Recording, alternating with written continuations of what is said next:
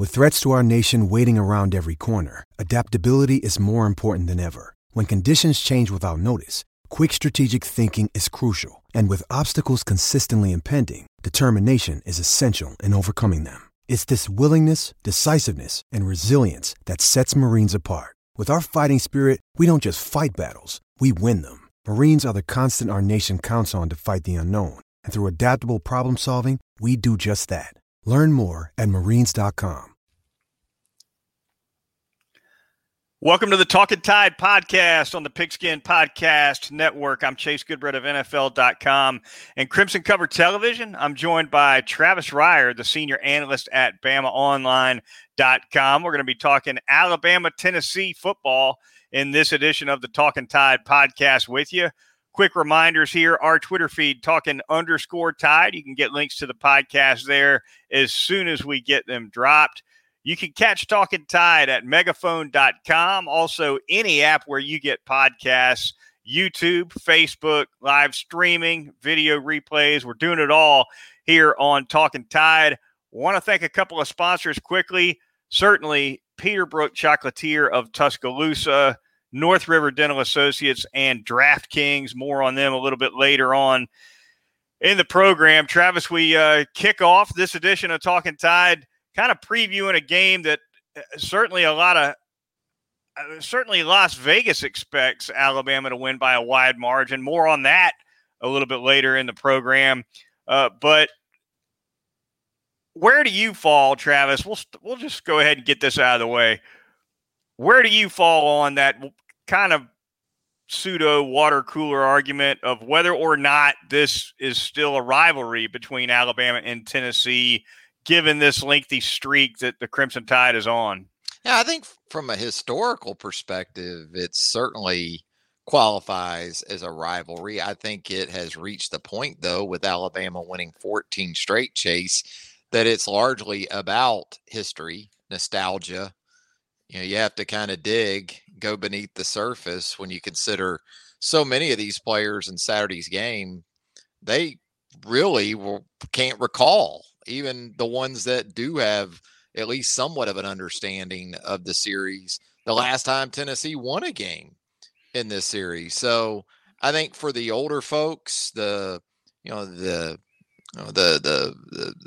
Alabama fans in state, certainly Tennessee people, I think it was once more national. I think it has devolved to the point because of Alabama's dominance of being pretty regional, even from a standpoint of just within a couple of three states at this point. Desperately needs Tennessee to win a game to have a chance to get back to what it once was. It's always been a series of streaks, right? But this one is borderline ridiculous. Very streaky series. There's no doubt about it. I can recall some streaks on both sides. Certainly, of course, you had Alabama running the streak, I believe in 1992, which was a game I attended in Neyland Stadium. Alabama ran the streak to 7 in a row in that national championship season against the Vols. I can remember some 7s being raised in the air on these big signs by Alabama fans on their way out of Neyland Stadium, and some pretty sour looks coming from the home crowd.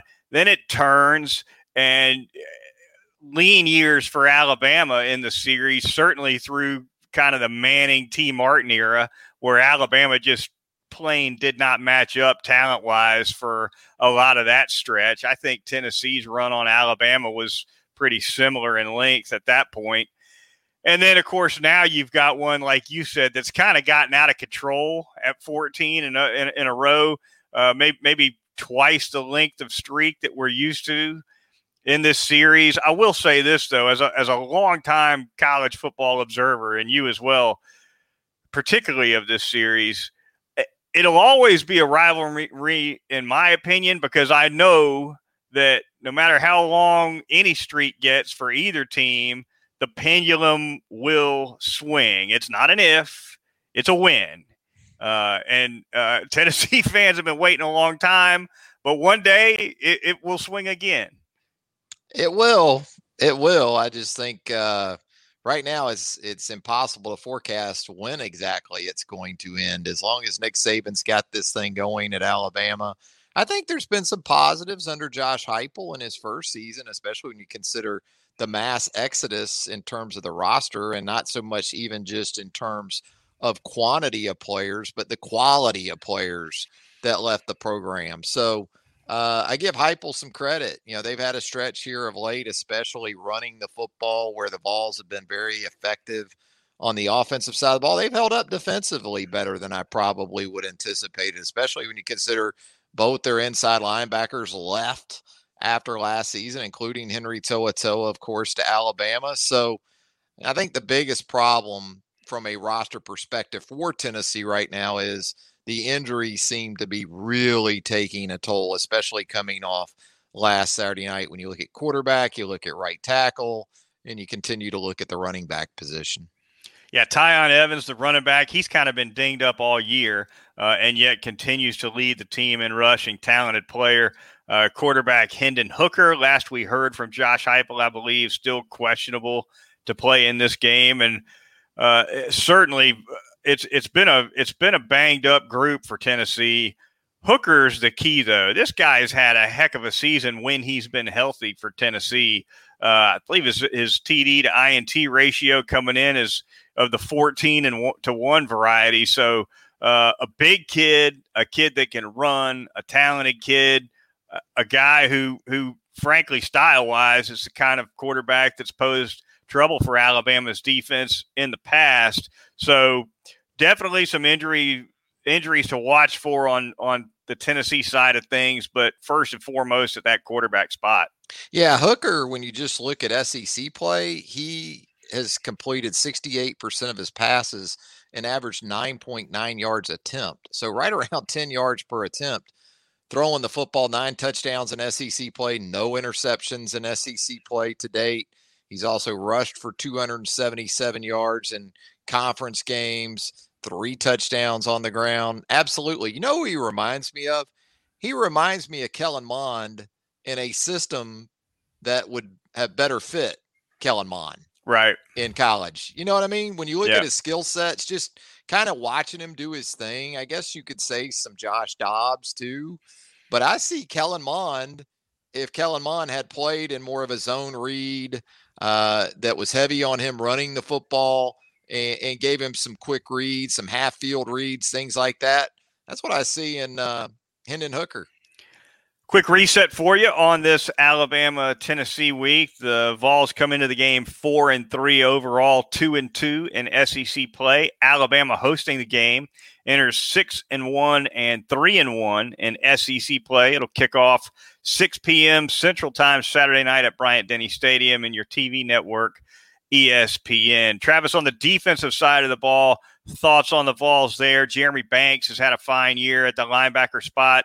Jalen McCullough, Trevin Flowers. It's pretty talented defensive backs for Tennessee as well. I think the secondary for me stands out talent-wise a little bit more than the front does. I like the safeties. I like McCullough for sure. Really good player. I agree. I think the linebacker level and the secondary has been pretty good, especially the inside linebackers. As you mentioned there, with Banks having a big year to this point. I think he's second in the SEC in tackles for loss right now to Will Anderson. So, you know, you look at the 2 inside linebackers that Tennessee lost with Crouch and To'oTo'o. I believe they had a combined 12 tackles for loss in 10 games last year.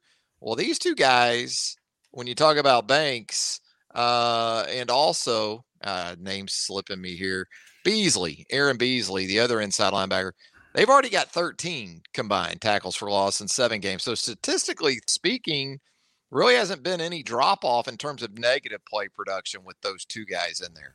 No, absolutely. Tennessee's defense needs to stay healthy, certainly, and I think they've played fairly well overall. You want to see, if you're a Tennessee fan, what you're looking for from Josh Heupel as quickly as possible is a win that you call a signature win, right? A relatively big upset. Doesn't have to be in Alabama, but go knock off a 10-point favorite, maybe a 14-point favorite. If you're Tennessee, going to be exciting to see how it plays out for sure. Cade Mays, the right tackle for the Vols, also one to watch. He's been a little bit banged up too, Travis. He's one of the best, when healthy, one of the best, most talented offensive linemen in the country. Yeah, he's Tennessee's best offensive lineman. I don't think there's any doubt about that. And if he can't go Saturday night, that's really problematic because you're talking about backfilling with a former preferred walk-on who's done some nice things in his own right, Dane Davis. But Mays he's legit, at that right tackle position. Tackles are okay if you've got Cade Mays on the field. But they've had injuries otherwise too. And so that's been tough. They've managed to continue to run the ball at a pretty good rate. Now, some of that was against Missouri, one of the worst rush defenses in all of college football this season. So you have to temper that a little bit, but he is as much a guy to keep an eye on as we get closer to game time, in my opinion, than even Evans or Hooker, because when he left the game, he left the Ole Miss game, I think the first series last Saturday night. Ole Miss went on to post 5 sacks and just a boatload of tackles for loss. So, they need Cade Mays in that lineup, no doubt. The word turnstile comes to mind after Cade Mays got out of there. Yeah, no doubt about it. Defensively for Alabama in this game, Travis, looks like Drew Sanders will most likely sit again. Nick Saban commenting on Sanders, called him highly doubtful in his Wednesday evening press conference previewing this game. So I guess more Dallas Turner is what Alabama fans can most likely expect at that position. Yeah, I think that makes the most sense. Although, they could go heavier on early downs like they've done in the past, play another defensive end opposite Will Anderson, and then go with a couple of guys inside in that nickel package, because it will be a nickel package game with Tennessee basing out of 11 personnel. So it will be interesting to see exactly how Alabama goes about that. Entirely different style from Tennessee than what you saw last Saturday night from Mississippi State. As we talked about, Mississippi State wanted to play the game in space, get it out quick, try to get some one-on-ones and some after the catch, after the contact. Tennessee wants to play more within the hash marks between the numbers, and that's in the passing game as well. So you're going to have to be stout against the run on early downs. Turner, Braswell, whoever Alabama runs out there opposite Will Anderson, are going to have to set some edges. That wasn't really part of the to-do list against Mississippi State last week. No, it wasn't. Offensively for Alabama, it's a smoother running machine on that side of the ball for Alabama right now than the defense, Travis. It seems like most of the question marks have been certainly on the defensive side. Bryce Young continues to impress, had an outstanding game against Mississippi State. Roydell Williams has kind of slid into a little bit of a platoon role, or at least a backup role is probably a more accurate way to say it, behind Brian Robinson. Of course, in the absence of Jace McClellan, who's suffered an injury and is out. The wide receivers playing well. Cameron Latu playing well. The tight end position, particularly with Billingsley, seems to come and go a little bit in terms of involvement in the passing game. But the team's moving the ball regardless, running it, throwing it. It's a smooth operation right now for Alabama offensively. Yeah, the tight ends the last 2 games, 1 catch for 10 yards. So that's been a little bit of an issue. But then you have Trayshawn Holden go 3 for 70 off the bench at the wide receiver position last Saturday night against Mississippi State. So that helps when you have a guy step forward like that. Also, Brian Robinson has upped his output as a receiver the last couple of games, had 60 receiving yards, in 60 and 68 the last 2 games. So he's starting to put together some of those games from a scrimmage yards perspective, somewhat reminiscent of Najee Harris.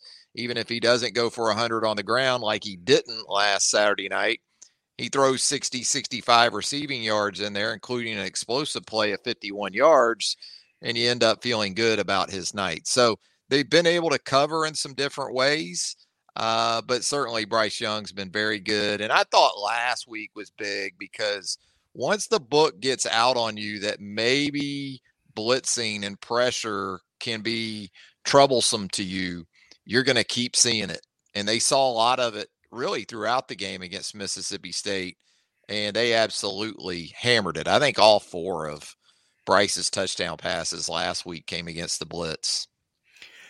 Yeah, if you're Josh Heupel's defensive staff, you do not let Mississippi State's defensive effort deter you from coming after Bryce Young. I mean, look, there are no examples of defenses laying back and doing well against this offense. There's one example of bringing it and having some success. And just because Alabama figured out the blitz against Mississippi State does not mean that Tennessee and beyond Tennessee, LSU, Auburn, et cetera, they're all coming.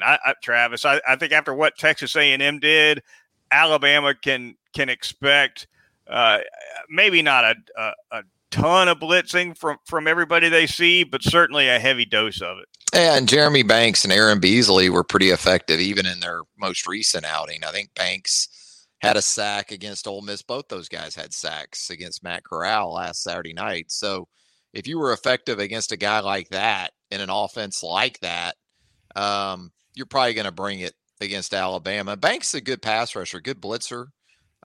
So yeah, I don't think it's something you just totally go away from in going against Alabama. But I think there's also that scenario where Alabama's comfort level reaches a point where, as we've talked about before, sort of the analogy, teams in basketball, there's some that you can press and they just go fetal. There's some teams you press and they go, oh, this is a bucket. They look to attack it. Right. So Alabama may be making that transition from one to the other here in the last couple of games.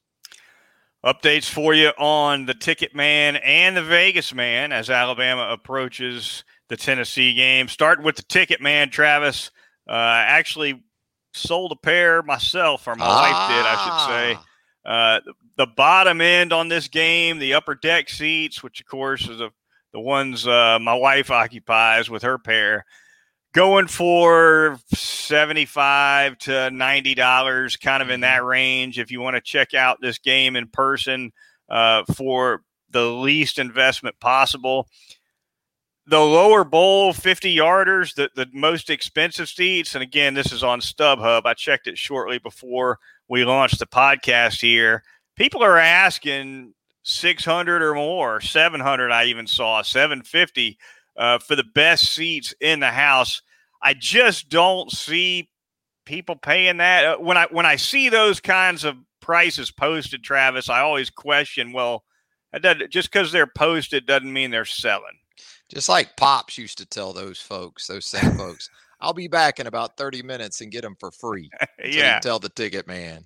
And the Ticket Man would mutter obscenities in his direction. No, that's to me, that's crazy.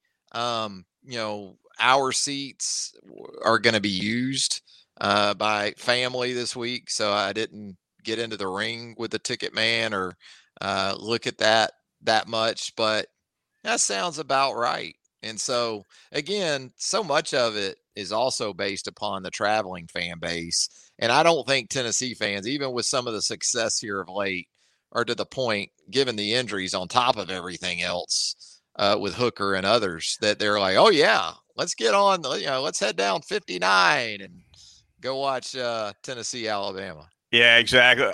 I've seen Alabama LSU games where both teams were in the top 10 and vying for an SEC championship game berth, go for half of that at the stadium day of the game, or even less than half, $250, $300 in that neighborhood.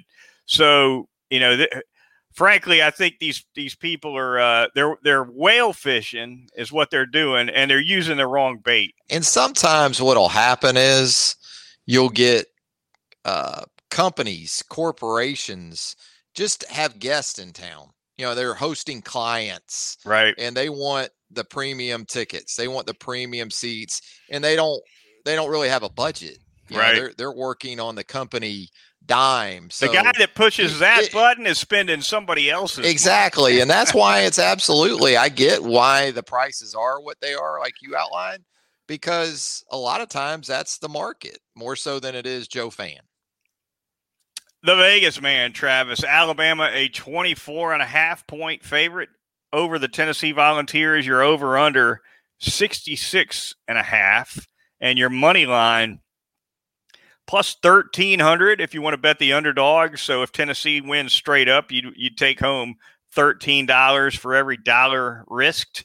And Alabama's money line, a whopping minus 5,000. So you're you bet $100 on Alabama just to win straight up. I think they're just going to give you $2 in profit, Travis. Not too appealing. No. I mean, look, you're never going to get a great deal with the man. Okay, you're just trying to hang in there and have a little fun. That's all you're trying to do. Moderation, folks. That's the key word in everything. I think 24.5 is too much. If you ask me to just grab one of these options off the board, I think Tennessee plus 24.5 is the way to go. I expect Alabama to win handily, but some of these spread, particularly with the way we've seen Alabama's defense give up chunks here and there, including the first unit. Now, I'm not just talking about second half garbage time. It's too many points for me. I certainly wouldn't lay it. Let me ask you this. If you know that Hendon Hooker isn't playing, if you knew that for sure, where do you go with that? What's the Joe Milton line? Right. And what's the Hendon Hooker line? Because I'm going to guess they're not exactly the same, Chase. No. You think the Vegas man has got it at 24.5 to kind of middle the quarterbacks for Tennessee? Probably. Yeah. Maybe 19 and 28. My only advice would be to wait as long as you possibly can, even if it's damn pregame warm-ups, to see if Hendon Hooker made the trip. And again, it's not just Hendon Hooker. The window stays open right up until kickoff. That's right. He doesn't He doesn't slam that window on fingers before kickoff. Come to the table, O Puente, he says. And of course, people can just get on that phone, that's what I'm saying. From the stadium. What technology you're not calling Rocco over in Vestavia Hills to get down, you're just hitting the buttons on the phone and you're able to do it. So I would wait as long as I possibly could, because again, I just think it's a pretty. I understand that Joe Milton and Hendon Hooker, in terms of their skill sets, are pretty similar, but you're talking about Hooker completing passes at a 20% higher clip than Joe Milton, and he's thrown a lot more passes than Joe Milton, and then also Evans in this and Cade Mays. This is the kind of offense that can give Alabama problems and has given Alabama problems. What I like for the Alabama defense, though, Saturday night is that it just saw Ole Miss, and Tennessee likes to go mock speed too. They like to go as fast as Ole Miss. So that's going to be in play, but that run threat from the quarterback to go along with the running back, I think that's where Alabama could have some problems. But I would say, again, they showed some progress from Florida to Ole Miss in that regard. Only trouble was squeezing in that money bet right before kick, or even some of that live betting. The man will go up. The man will go up. He will go up. But beyond that, now sometimes, as you know, and you and I both know from being in the stadium for years covering the team, especially you, when you pack 80 or 90K in those places and everybody's taking selfies and shooting video, and they're the Wi-Fi goes haywire in there sometimes. Did they put a new tower over there, though? I don't know. Tower over there near. They need about 7 of them near Tin Whore somewhere. I thought this summer. I haven't checked lately, but they do. They desperately need amped up cell service. But you're right. Technology can still fail you from time to time. Talkin Tide podcast on the Pigskin Podcast Network. Chase Goodbread and Travis Reier with you. Our Twitter feed, Talkin_Tide. We're on YouTube. We're on Facebook. We're on all the apps, so check us out. Also available at megaphone.com. That would be our web host. We're going to thank a couple of sponsors of the program right now quickly. Going to start with a charter sponsor of the Talkin Tide podcast, and that would be North River Dental Associates, 1100 Fairfax Park in Tuscaloosa. It's Dr. Jack Smalley and that great staff of dental hygienists doing a professional job for all your dental needs, all of your family's dental needs as well, doing Botox and Juvederm treatments over at North River Dental as well. If you'd like to clean up those facial features a little bit, they can take care of you in that regard. And of course, the dentistry just cannot be beaten, whether it's pediatric dentistry for your children, laser dentistry, porcelain veneers, endodontics, dentures. They do it all. They've got those teeth whitening services that people like a great deal as well.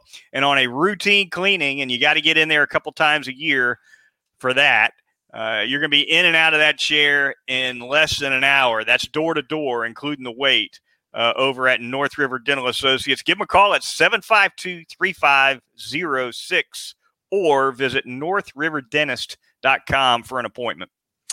I'm going to tell you about Peterbrook Chocolatier, also in the Indian Hill section of Tuscaloosa, 1530 McFarland Boulevard North, right next door to our good friends at Southern Ale House. Nice 1-2 punch for you there, just across the river from the University of Alabama. You see the Roll Tide treats, the Alabama themed treats. Well, you know what they got this week? For Tennessee week, they got the chocolate cigars. So if you want to keep up with the tradition, and assuming Alabama makes it 15 in a row over the Vols, maybe a Swisher Sweet isn't your thing. Well, the chocolate cigars there at Peterbrook Chocolatier. And with the chocolate cigars, everybody can partake in the tradition.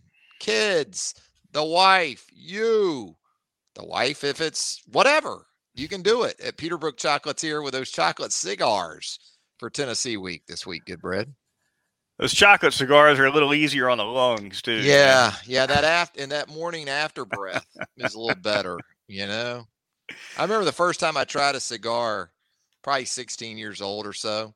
I thought, this isn't bad. And I woke up the next morning and it was like, who's in bed with me? It was so bad. It was rough for me the first time. I'm not big into them. I know a couple people that like them. And you know what? The secondhand smoke never has bothered me. I'm fine with being around somebody who smells like the ballpark to me. Sure, but it's not for me. Cigar shops everywhere now, man. But the chocolate ones I can go for. Yeah, easy on you. Go easy. All right. Also want to tell you about our corporate sponsor as well, and that would be DraftKings, the official sports betting partner of the NFL. This week, a new deal over at DraftKings. Go to the app, register, put in that promo code TPPN, the Pigskin Podcast Network.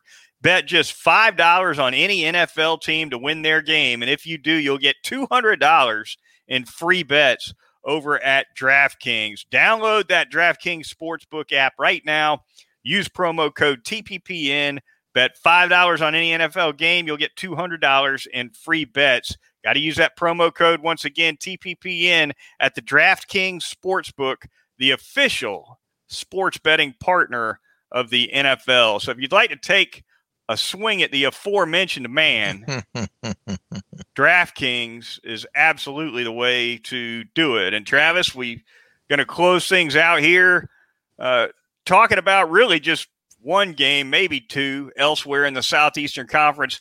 Kind of a dud SEC schedule, if you ask me, on the whole, this particular week. But LSU on the road at Ole Miss, definitely some intrigue there, starting with Ed O, who, as we now know, is the deposed coach of LSU. Lame duck, essentially. He's going to finish out the season, and then he will be done coaching against his former club, the Ole Miss Rebels.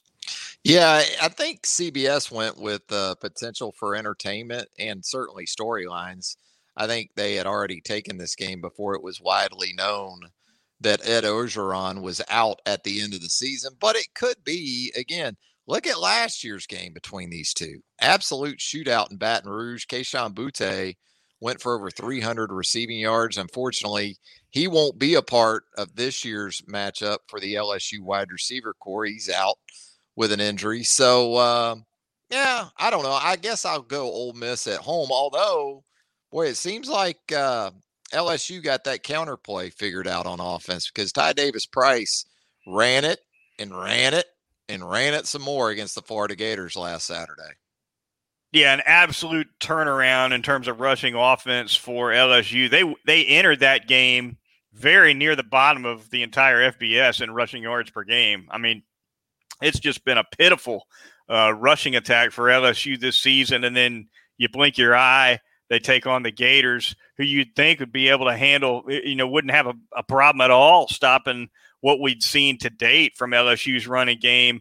And the Price kid just goes bananas on him. I think it's a school record, wasn't it? Yeah, it was. And I say I like Ole Miss, but hell, Lane was talking earlier in the week like Matt Corral status is up in the air. Gee, I wonder why. He only had 30 carries. What was that Tennessee. about? Well, look, Matt Corral, a lot of times it's Matt Corral making that choice. And so he's got to be a little smarter. There's no doubt about it. But 195 rushing yards on 30 carries, impressive.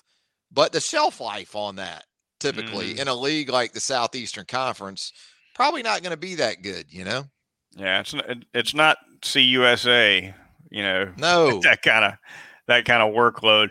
South Carolina at Texas A&M, kind of lukewarm interest in that one, Travis. We've barely talked about South Carolina all season. Kind of been a rough go for Shane Beamer his first year leading that program. And really, you mentioned a little earlier in the program what a rough year it's been for Missouri, been a really rough year for Vanderbilt. The bottom of that East division is there's some get right games over there. But I will give Shane Beamer this. For the most part so far, they've beaten the teams you would think they should beat. Now, they've got an injury again at quarterback. Luke Doty, their starter, has re-injured his foot. So Zeb Nolan, the former grad assistant at 24 years old, came in late to save South Carolina against Vanderbilt last Saturday night. Looks like he's going to get another start down in College Station. So looks like a real opportunity for A&M to sustain the after effect from the win over Alabama. Went to Missouri last weekend, ran for 100,000 yards, which you expected them to do against that Missouri defense, and head back home and get a very winnable game against another SEC Eastern Division opponent. That is going to wrap things up for the Talkin Tide podcast. Glad to have you along with us. Be sure to join us this weekend. Travis and I will reconvene and take a look back at Alabama's home game against the Tennessee Volunteers. For Travis Reier of BamaOnline.com, I'm Chase Goodbread of NFL.com and Crimson Cover Television. We'll talk to you this weekend on Talkin Tide.